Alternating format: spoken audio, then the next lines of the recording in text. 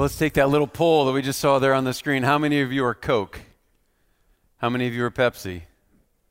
Really? That's very interesting because last night it was like 2-1 Pepsi over Coke. That just looked about to be even. Well, how many of you are Dr. Pepper instead of both of those? All right, we got a few of those too. All right, fantastic. Hey, it is great to see you. It is great to be together. I'm very excited about taking us back into the letter of 1 John today. Glad that you're here, that you've braved the elements, that you are out, and it's just good to be together. Do welcome you, whether in the worship center, maybe on the Moon campus, or in the Response venue, or online. I'm just glad for this chance to be in God's Word. Today we're going to be talking about truth. And that might not excite you because all of us have circumstances and times where we might deal with the truth maybe not quite as well as we ought. There are times that we aren't completely honest in the things that we say. Sometimes that is true. It's true in a number of areas. Sometimes in what parents say to their children. In fact, I've got the top 5 lies that parents tell to their kids, all right? Maybe some of these are going to look a little bit familiar to you. Here's number 5. If you keep making that face, it'll get stuck that way, right? You've maybe heard that. Maybe you've said that. Number 4, if you swallow your gum, it'll stay in your tummy forever. I heard that one when I was a kid growing up. Number 3, if you don't cut it out, I'm going to turn this car around, which we know is just an idle threat. Number 2, it's time for bed.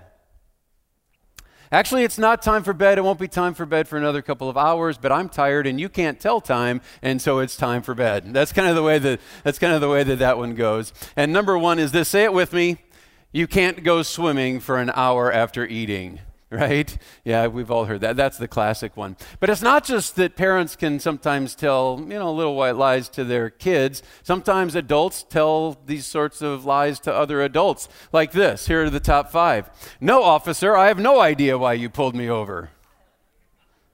Number 4. Oh, I love kale. I think a lot of adults are lying when they say that one. I have read and agree to all the above terms and conditions. You know that you've falsified that one. Number 2, I'll be ready in 5 minutes. No poking your spouse on this one, okay? And number 1 lie, oh, Pastor, I loved your sermon today. All right, that's the one that I hear. All right, so a number of different lies. We're going to be talking today about different ways that we handle the truth. And I'm calling this message an illuminating truth because we're talking about truth, that's for sure, but it's also illuminating in that there is a source that tells us, that illuminates for us the direction that we ought to go. And we have this whole thing hinted at, in fact, spoken directly for us in the passage that we jump back into today, which is 1 John in chapter 1, and in verse 5, here's what we get. It says, this is the message we have heard from him and proclaim to you that God is light, and in him is no darkness at all. This is the passage that we have come to in our ongoing sermon series. We're going to dig into this here as we get going. And first of all, I just invite you to open up a Bible to this spot, to 1 John. It's near the end of the New Testament. It's pretty much right before Revelation. You can find your way there. If you didn't bring a Bible, you can use one in the venue or in the worship center where you're sitting, under the seats or in the back of the room, or somewhere you'll find a Bible provided for you if you would like to use one of those. One of these page numbers will help you. For this series, we are actually going to be in the English Standard Version. The ones in the seats are the New International Version, which is a great translation, as is the English Standard Version. That's what we're going to be using for this 1 John series as we think about the real thing. What does it mean to be the real thing, which is what we're talking about here. And if you go to YouVersion, those are the verses that you will find there. And just wanted to give you that heads up. You might want to pick up your own copy, hard copy of the English Standard if you don't already have one, and bring that one along with you. But that's what we're going to be doing, how we're going to be handling this series together, which we are calling The Real Thing. This letter is very interesting and very fascinating to me because we find John coming and speaking into the lives of people to tell them how is it that you might orient your life in such a way that you will be the real thing, at least when it comes to understanding what God would have for us and living that way. What does it take? What does it require? John just comes and says, bang, bang, bang, bang, bang. Here are things that would identify you as being the real thing, which is really important because there are a few criticisms that are leveled against people today that are more damning than to call them a hypocrite. And that's really what we're talking about here. Being a hypocrite is just being a fake person, if you will. You're not living out your life as the real thing. Well, how do we get there? That's what we're talking about here in this series as we make our way along. Now, as we've already seen in this opening verse that we've looked at, it says that God is light. Now, I wonder how you respond to that idea when you see this that says God is light. We've always been told, well, that's just a beautiful truth about who God is, and that is true. It is a beautiful truth, but I wonder, as I've talked to many different people, and as we've sort of looked into this idea of light and what it is that God came to show us the way, the idea that God is light isn't something that's resonating with everybody, at least not in a positive way. And for many people, instead of looking on God as light and saying, well, that's just something that's awesome, I just love that fact, what it is, it's something that is actually causing a prick to happen in the heart, because the fact that God is such pure light is only identifying the fact and pointing out even in a greater way the fact that I'm in darkness. So to look at God as light is only something that makes me feel even more guilty, and so I'm not really resonating with that. Or you might be here today and you might be, well, this is the first time I've ever heard that God is light. This is something that I just haven't really given a whole lot of thought to. So for one way or another, it's just something that is kind of a non-starter for you. And what I found is more and more, as much as you might think that God is light is something we all celebrate, that it's not being celebrated. But I believe today that we can turn that around. I believe that today there's something that we are going to look at that is going to help us in this regard to change our perspective and transform the way that we think of this idea that God is light. Because what if the light of Christ was never intended to be just guilt-inducing?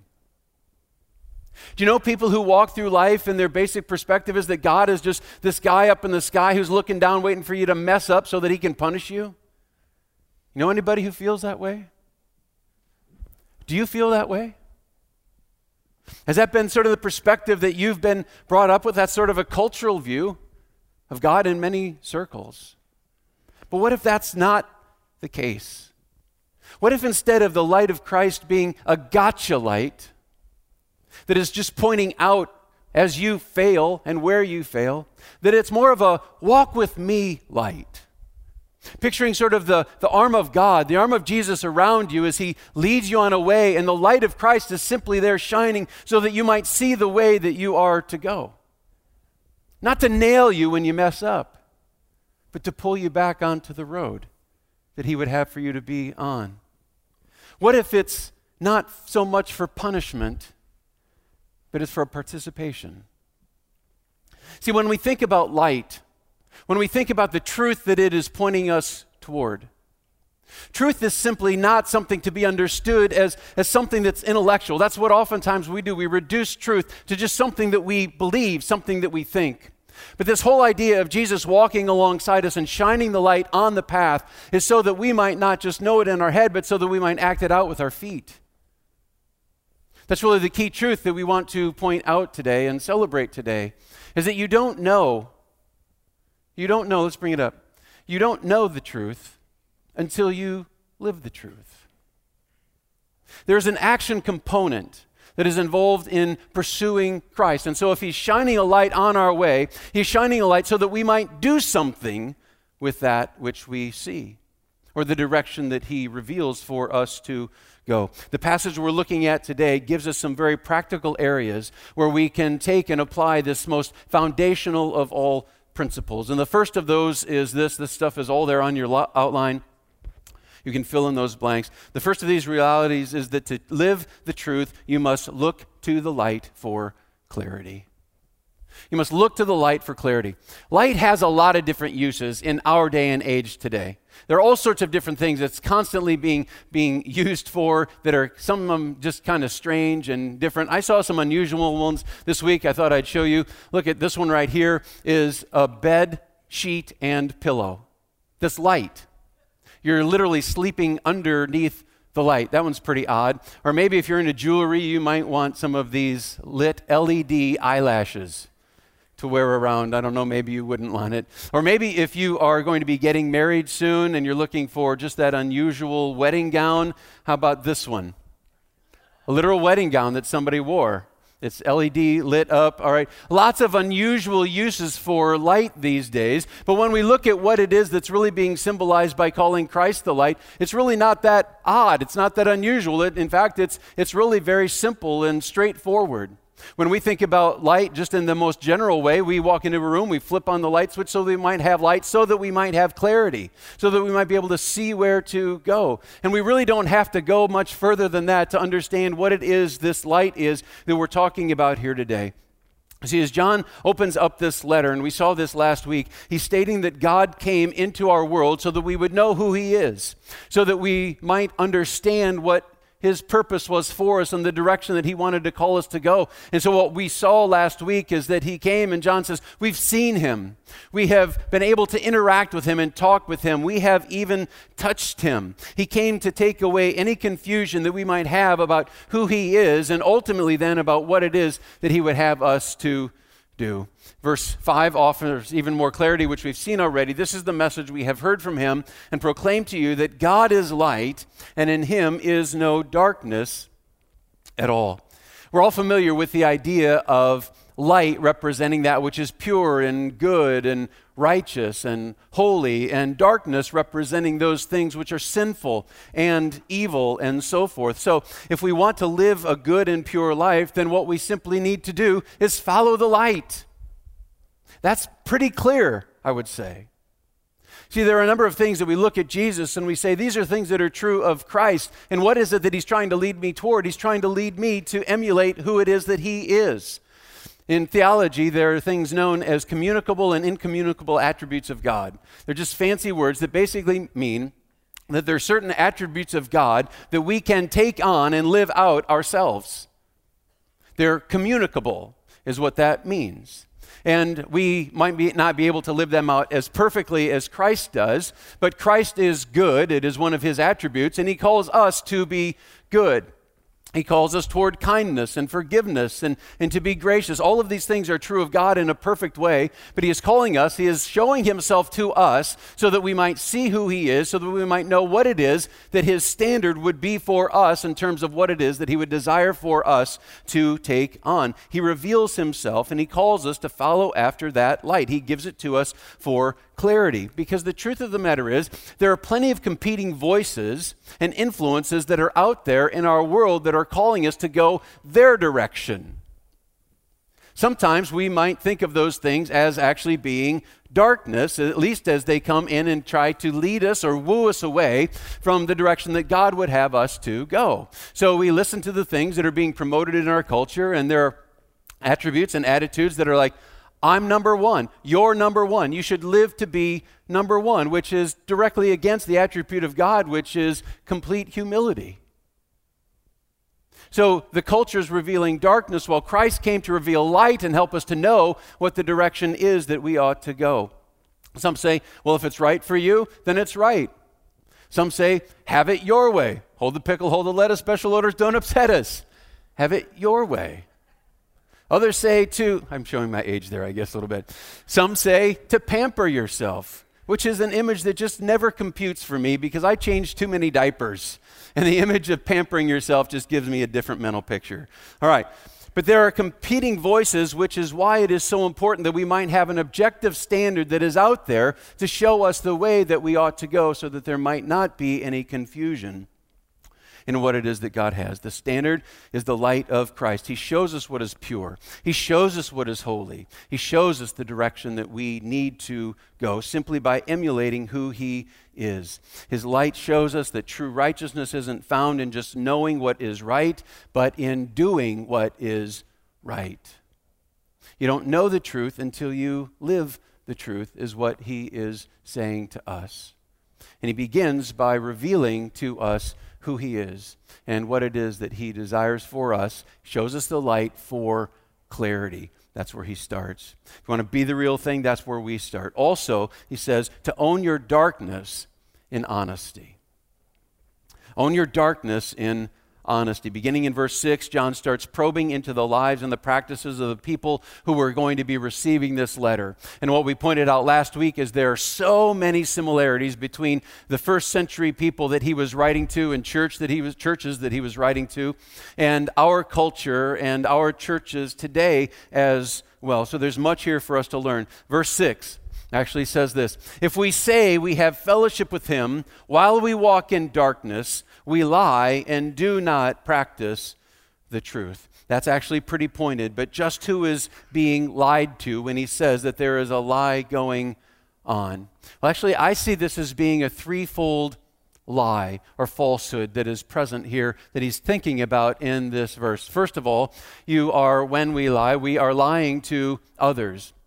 Because what is happening is that we're presenting ourselves to be one thing when we're actually something different altogether, which is an insidious lie because we're representing ourselves, walking in darkness. It says we're lying. Who are we lying to? We're lying to others because we're saying that we're actually walking in the light when we're walking in the darkness, which is so insidious because we are ones who are to be representatives of the light. And when we walk in darkness and say that what we are is light, then we're actually saying darkness is light, which is just confusing.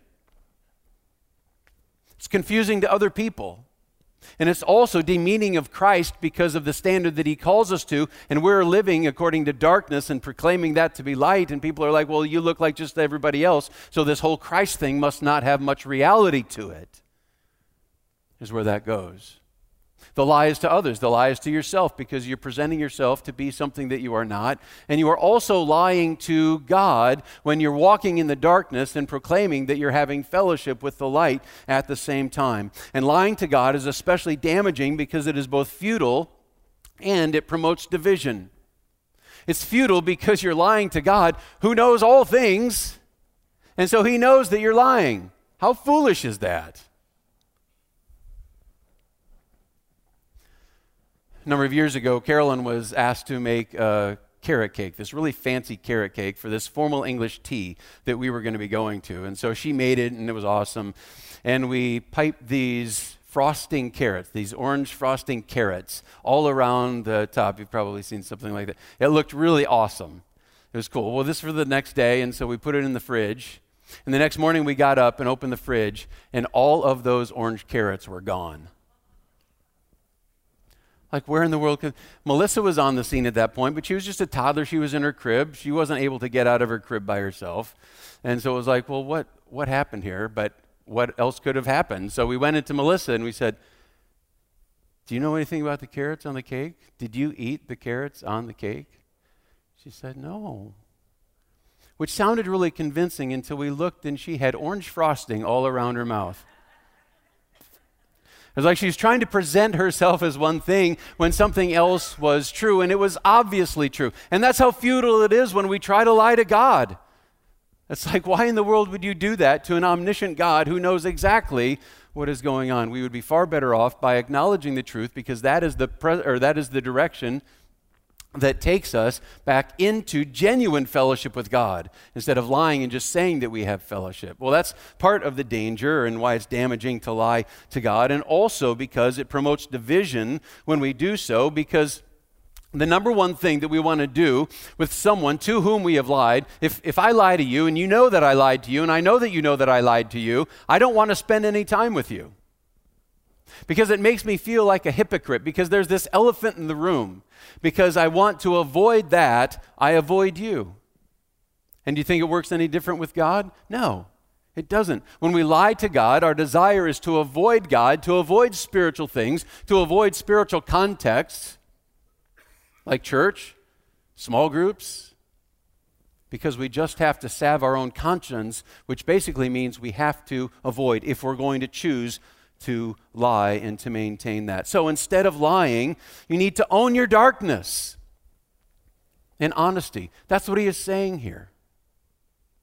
What he goes on to also say is that when we lie, we are not practicing the truth. I love the way that he puts this because it just dovetails right in so beautifully with what it is that we're saying here today. He doesn't say when you're a liar, you don't know the truth, even though that's the way that we would typically speak of it.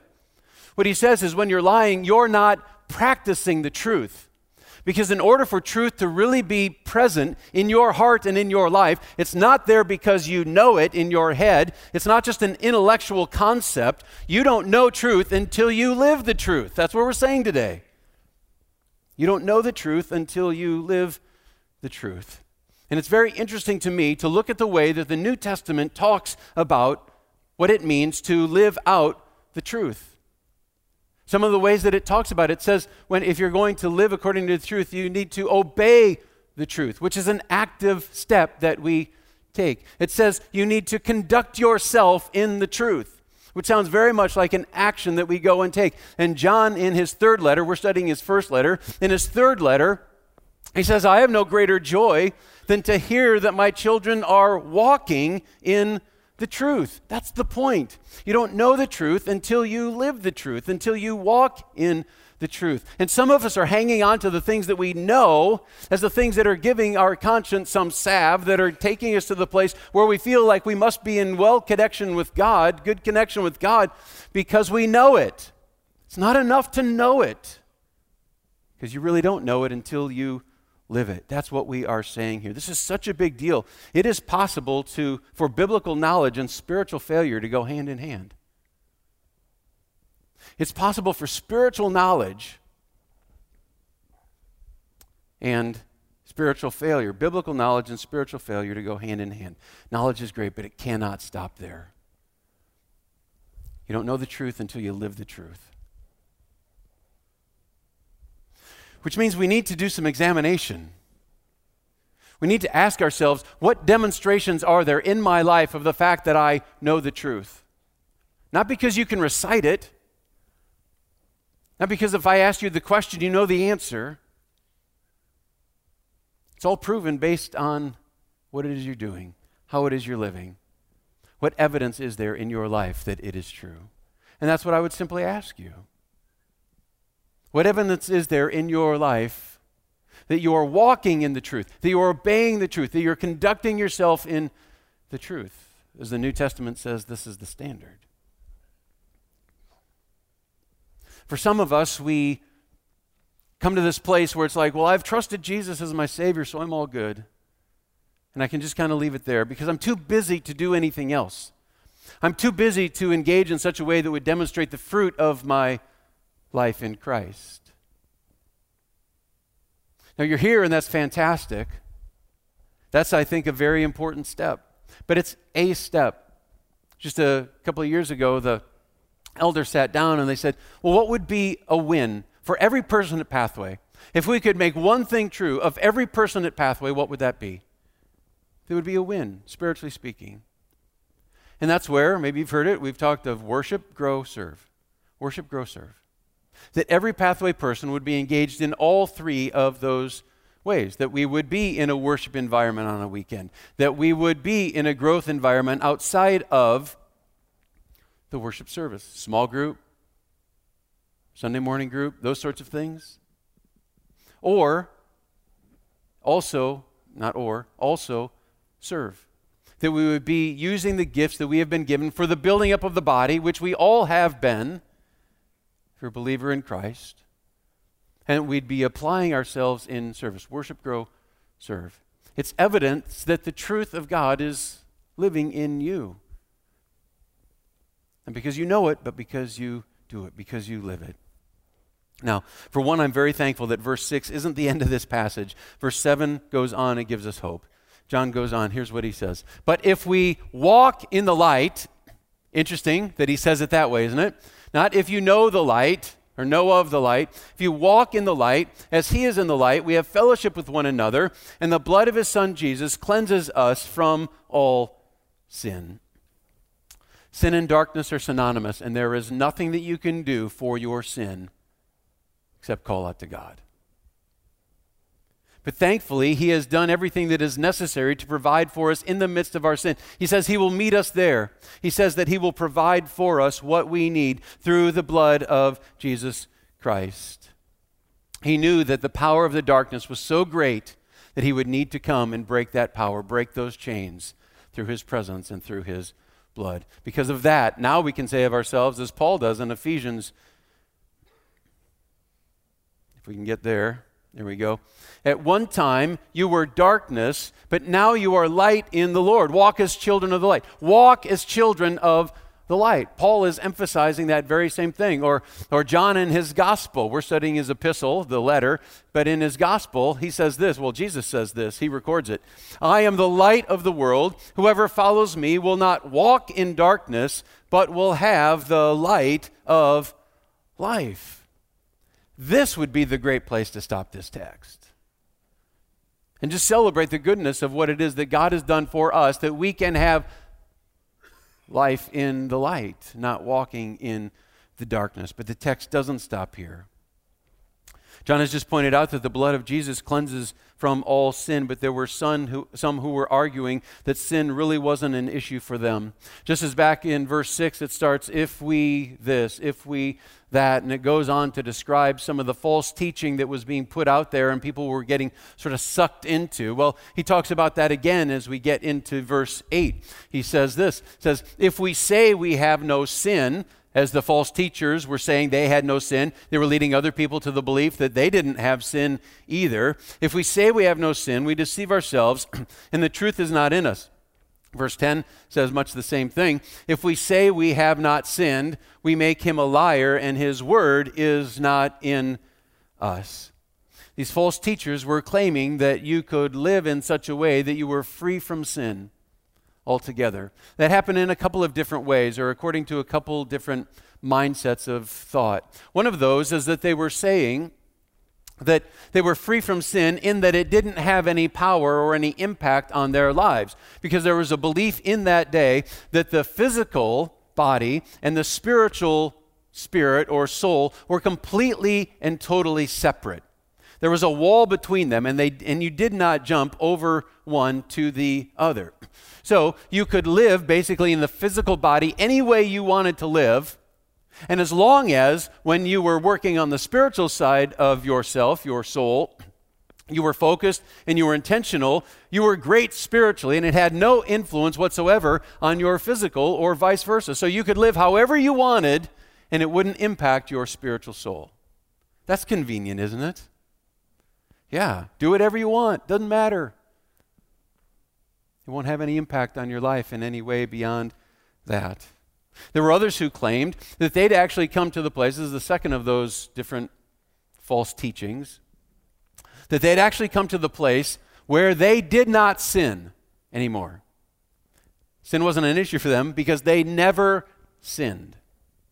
Now, these were some of the views that were being held in the first century. Do you know that those views are still being held in the 21st century? If you go and you study New Age or you study mystic religions, you will find that there is this distinction between soul and body. And so if you use the right mantras and the right meditation, you can be transported to another level, another place, another plane, where you can work on your spiritual self. But that has no connection whatsoever to the way that you live in the physical body. Do whatever you want, but as long as you do your mantras, as long as you practice according to what their truth would be, you're fine. Also, beyond that, it wasn't all that long ago that I had a series of ongoing conversations with a person right here who was claiming that they never sin. Ever, that they hadn't sinned for years, and that there's just never any sin in their lives. John has something to say according to those systems of belief. He says, you're deceived. You're deceived. The truth is not in you, is what he is saying.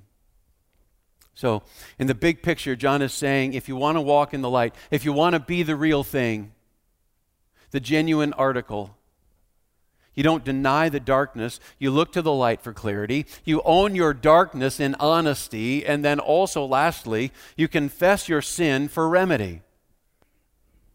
That's the last of them. Confess your sin for remedy. Those who were claiming to be sinless did so because they saw it as a way to elevate themselves spiritually. But ironically, attempts for self-elevation are only things that are going to insist that you remain mired in the darkness. Because as you elevate yourself, as you just proclaim yourself to be something that you're not, again, we're right back to the lie, which is the very thing that separates us from God. So spiritual elevation is not something that's happening at all. We're insisting that we stayed mired in the darkness. A God-honoring spiritual life is not found in claiming that we've arrived, but in admitting that we haven't. It's not found in claiming that you're something special. It's saying that in my heart I'm something awful. And I just simply have to call out to God and what His blessing is for me in my life. And He will provide according to His blood, as we've already looked at. In verse 8, John warns that if we say we have no sin, the truth is not in us. But immediately in verse 9, he jumps into the good news, which is a verse that might sound familiar to you. If we confess our sins, He is faithful and just to forgive us our sins and to cleanse us from all unrighteousness. Imagine the worst of the sins you've ever committed. Or the sin that continues to snare you. You just can't seem to get beyond it. Or the hurt that you have brought into somebody's life. Now you might step back from that and say, yeah, that wasn't that big of a deal. Didn't make all that much of a difference. It doesn't matter all that much. But inside, it nags at you. You try to present a front that suggests maybe just to yourself, but you try to present it that this really isn't that serious a matter. But it's still there. And when you're open with yourself and when you're honest and when you're willing to peel back the onion of your protective layer that you put over your heart, you know that it's there. And you feel it and it gnaws at you inside. John says, if you confess that, you will find forgiveness. Now, there are certain circumstances where the actions we have taken are going to have some ongoing consequences, but he says that you can be free. Made pure and clean and righteous and holy. The light of Christ and the work of the blood of Jesus applied to your spirit and your soul through your confession brings wholeness. It's a beautiful thing. But consider the flip side. If we insist that we are clean when we're not, if we say that we're having fellowship in the light while we're really walking in the darkness, what we are doing is we're taking that forgiveness that God stands over us, ready to pour out on us when we confess our sin, because we're turning our back on Him, the forgiveness ends up essentially, practically being poured out on the ground, having no benefit for you whatsoever.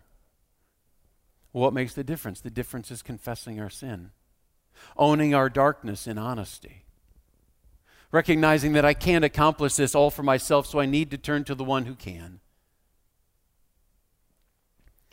I wonder, my friend, is your sin worth spurning the forgiveness of God over? Is it worth it to you to project to yourself and to others that you're something that you're not, understanding that as you do so, you're saying, I'm not interested in your forgiveness, God, and not experiencing it?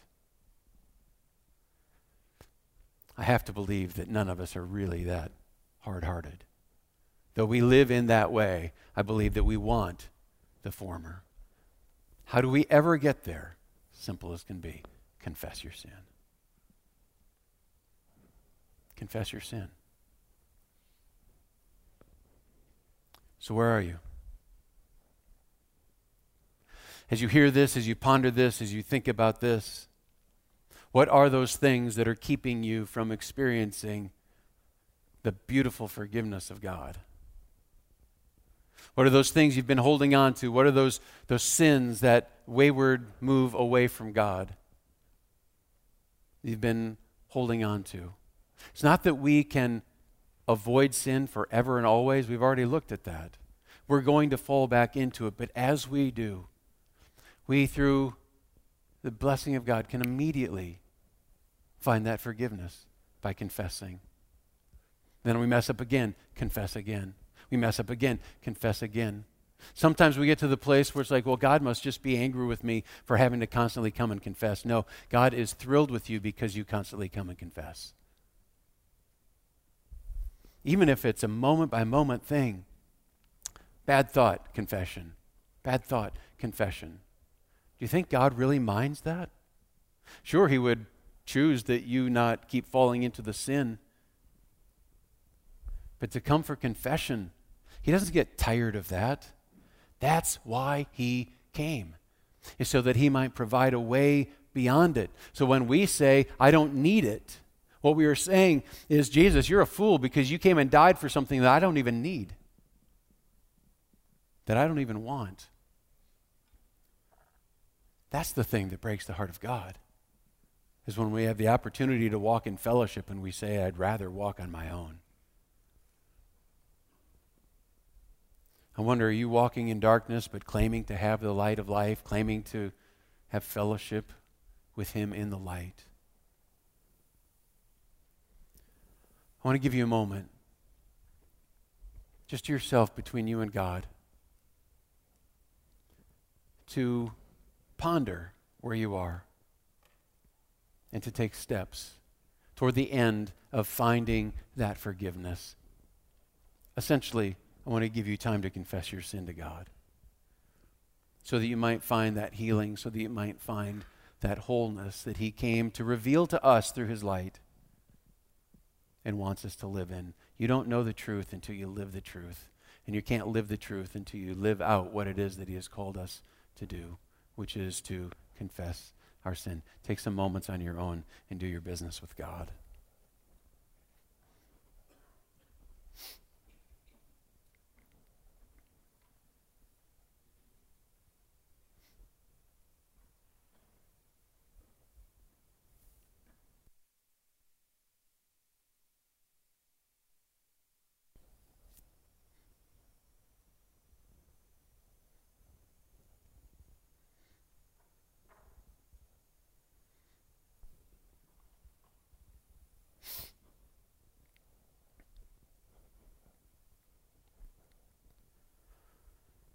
Our Heavenly Father, we thank you for the light.